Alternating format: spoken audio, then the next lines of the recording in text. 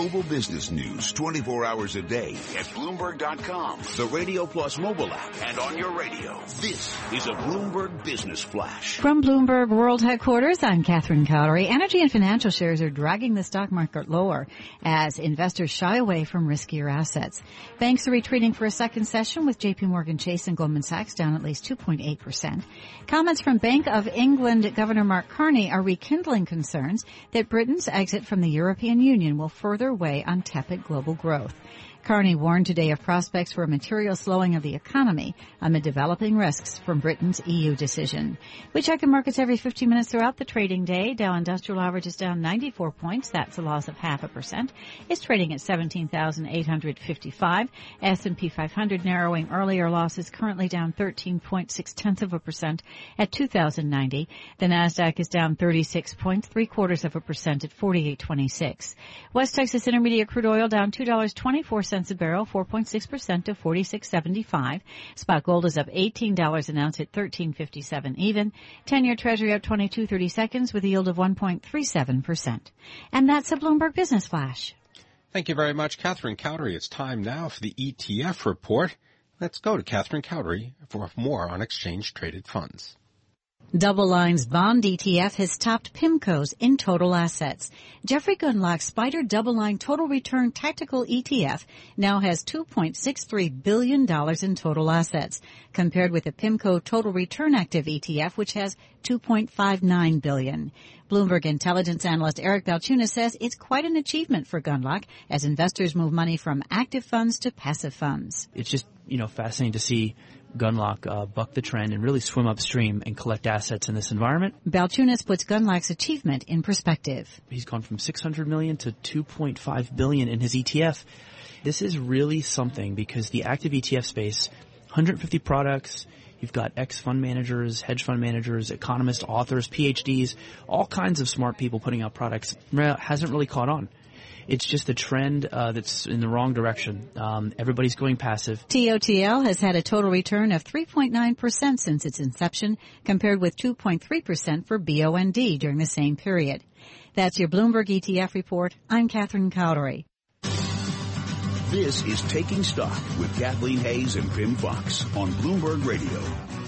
Well, as the president of the Federal Reserve Bank of New York said it today, William Dudley, the Brexit vote, the preparedness of the UK to leave the European Union, is a cloud on the horizon for policymakers, certainly for investors as well. But there is, I should say, at least one shining star, according to our next guest, and that's Rob Haworth. He's Senior Investment Strategist at U.S. Bank Wealth Management. They have $133 billion of assets under management, joining us from Seattle today. Rob, welcome. Thank you very much for having me.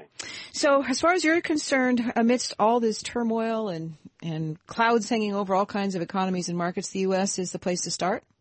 I think so. We're in a fairly solid economic growth trend. We're relatively stable when we look across the political environment around the world, and our consumer remains quite healthy, having recovered somewhat from our financial crisis. So we're still in pretty good shape. Not great, but good. So, Rob, does that mean that you're looking at consumer discretionary stocks? What is guiding your stock selection process? Yeah, we are looking more to cyclicals these days, as we do expect a relatively solid global rebound. Consumer discretionary would be a part of it. The U.S. consumer and the global consumer are in a reasonable place. I mean, the U.K. is certainly an exception here with all the political uncertainty.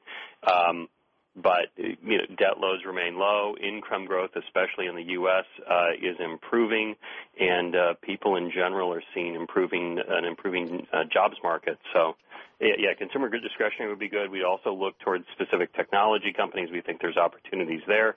And lastly, healthcare is an interesting place of innovation.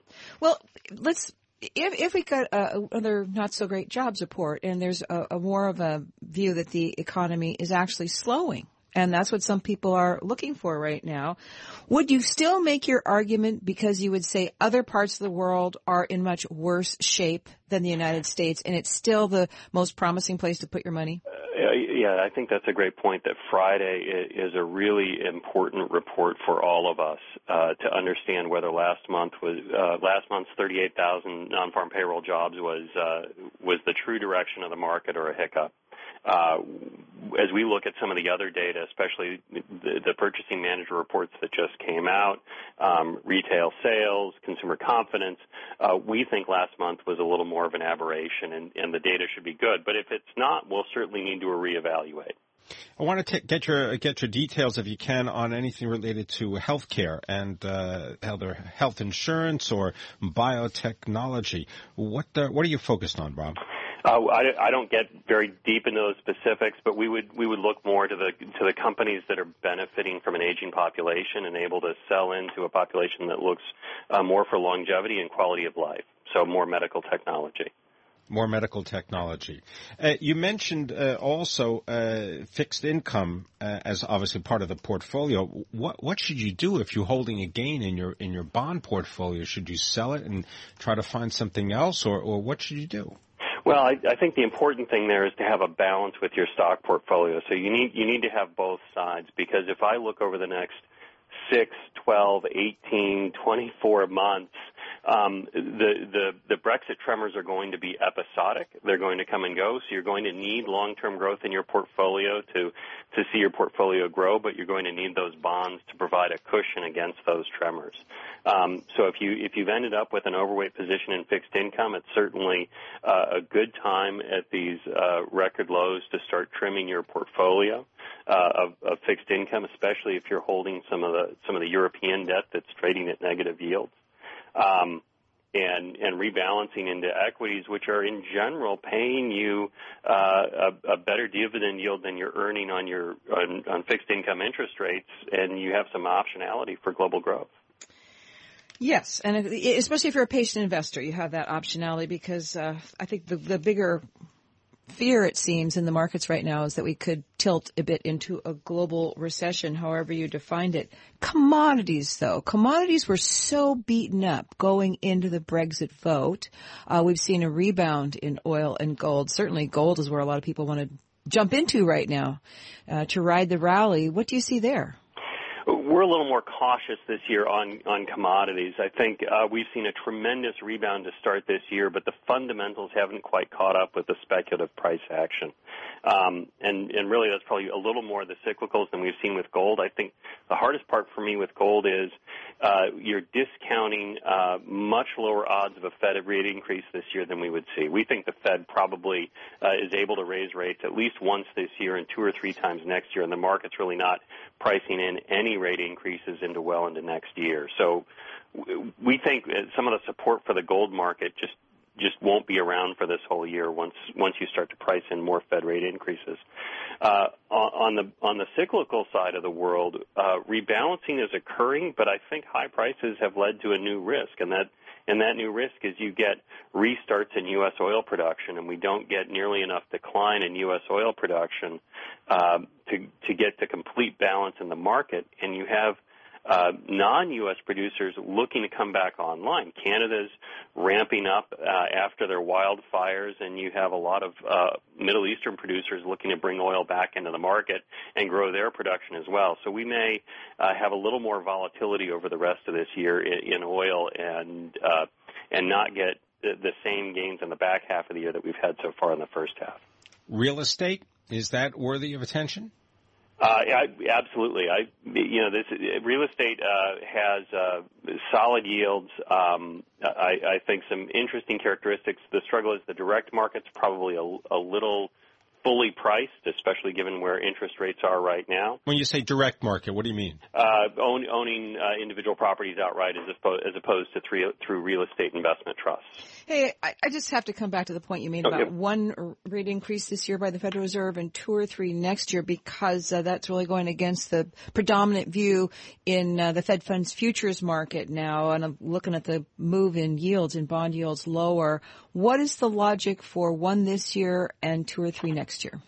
We think ultimately the Fed wants to normalize, and if our shining tarnished star story is correct, that gives the Fed enough room to normalize rates a little bit this year. We'll be past some of the Brexit turmoil. December will be past our own election. We should have new leadership in the United Kingdom, and if economic data plays out in a solid way, which means higher inflation and still improving employment, that gives the Fed a little breathing room at year end to continue on their glacial path to normalization. Rob, just quickly, tell us what's the most prevalent question that is being asked by your sales force or indeed by your customer base?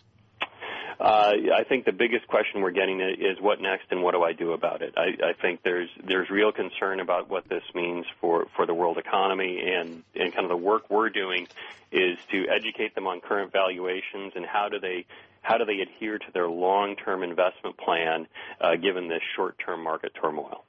All right. Thanks very much for joining us. Rob Haworth is the Senior Investment Strategist for U.S. Bank Wealth Management, helping to manage over $133 billion, giving us his views on investing in stocks, bonds, as well as commodities.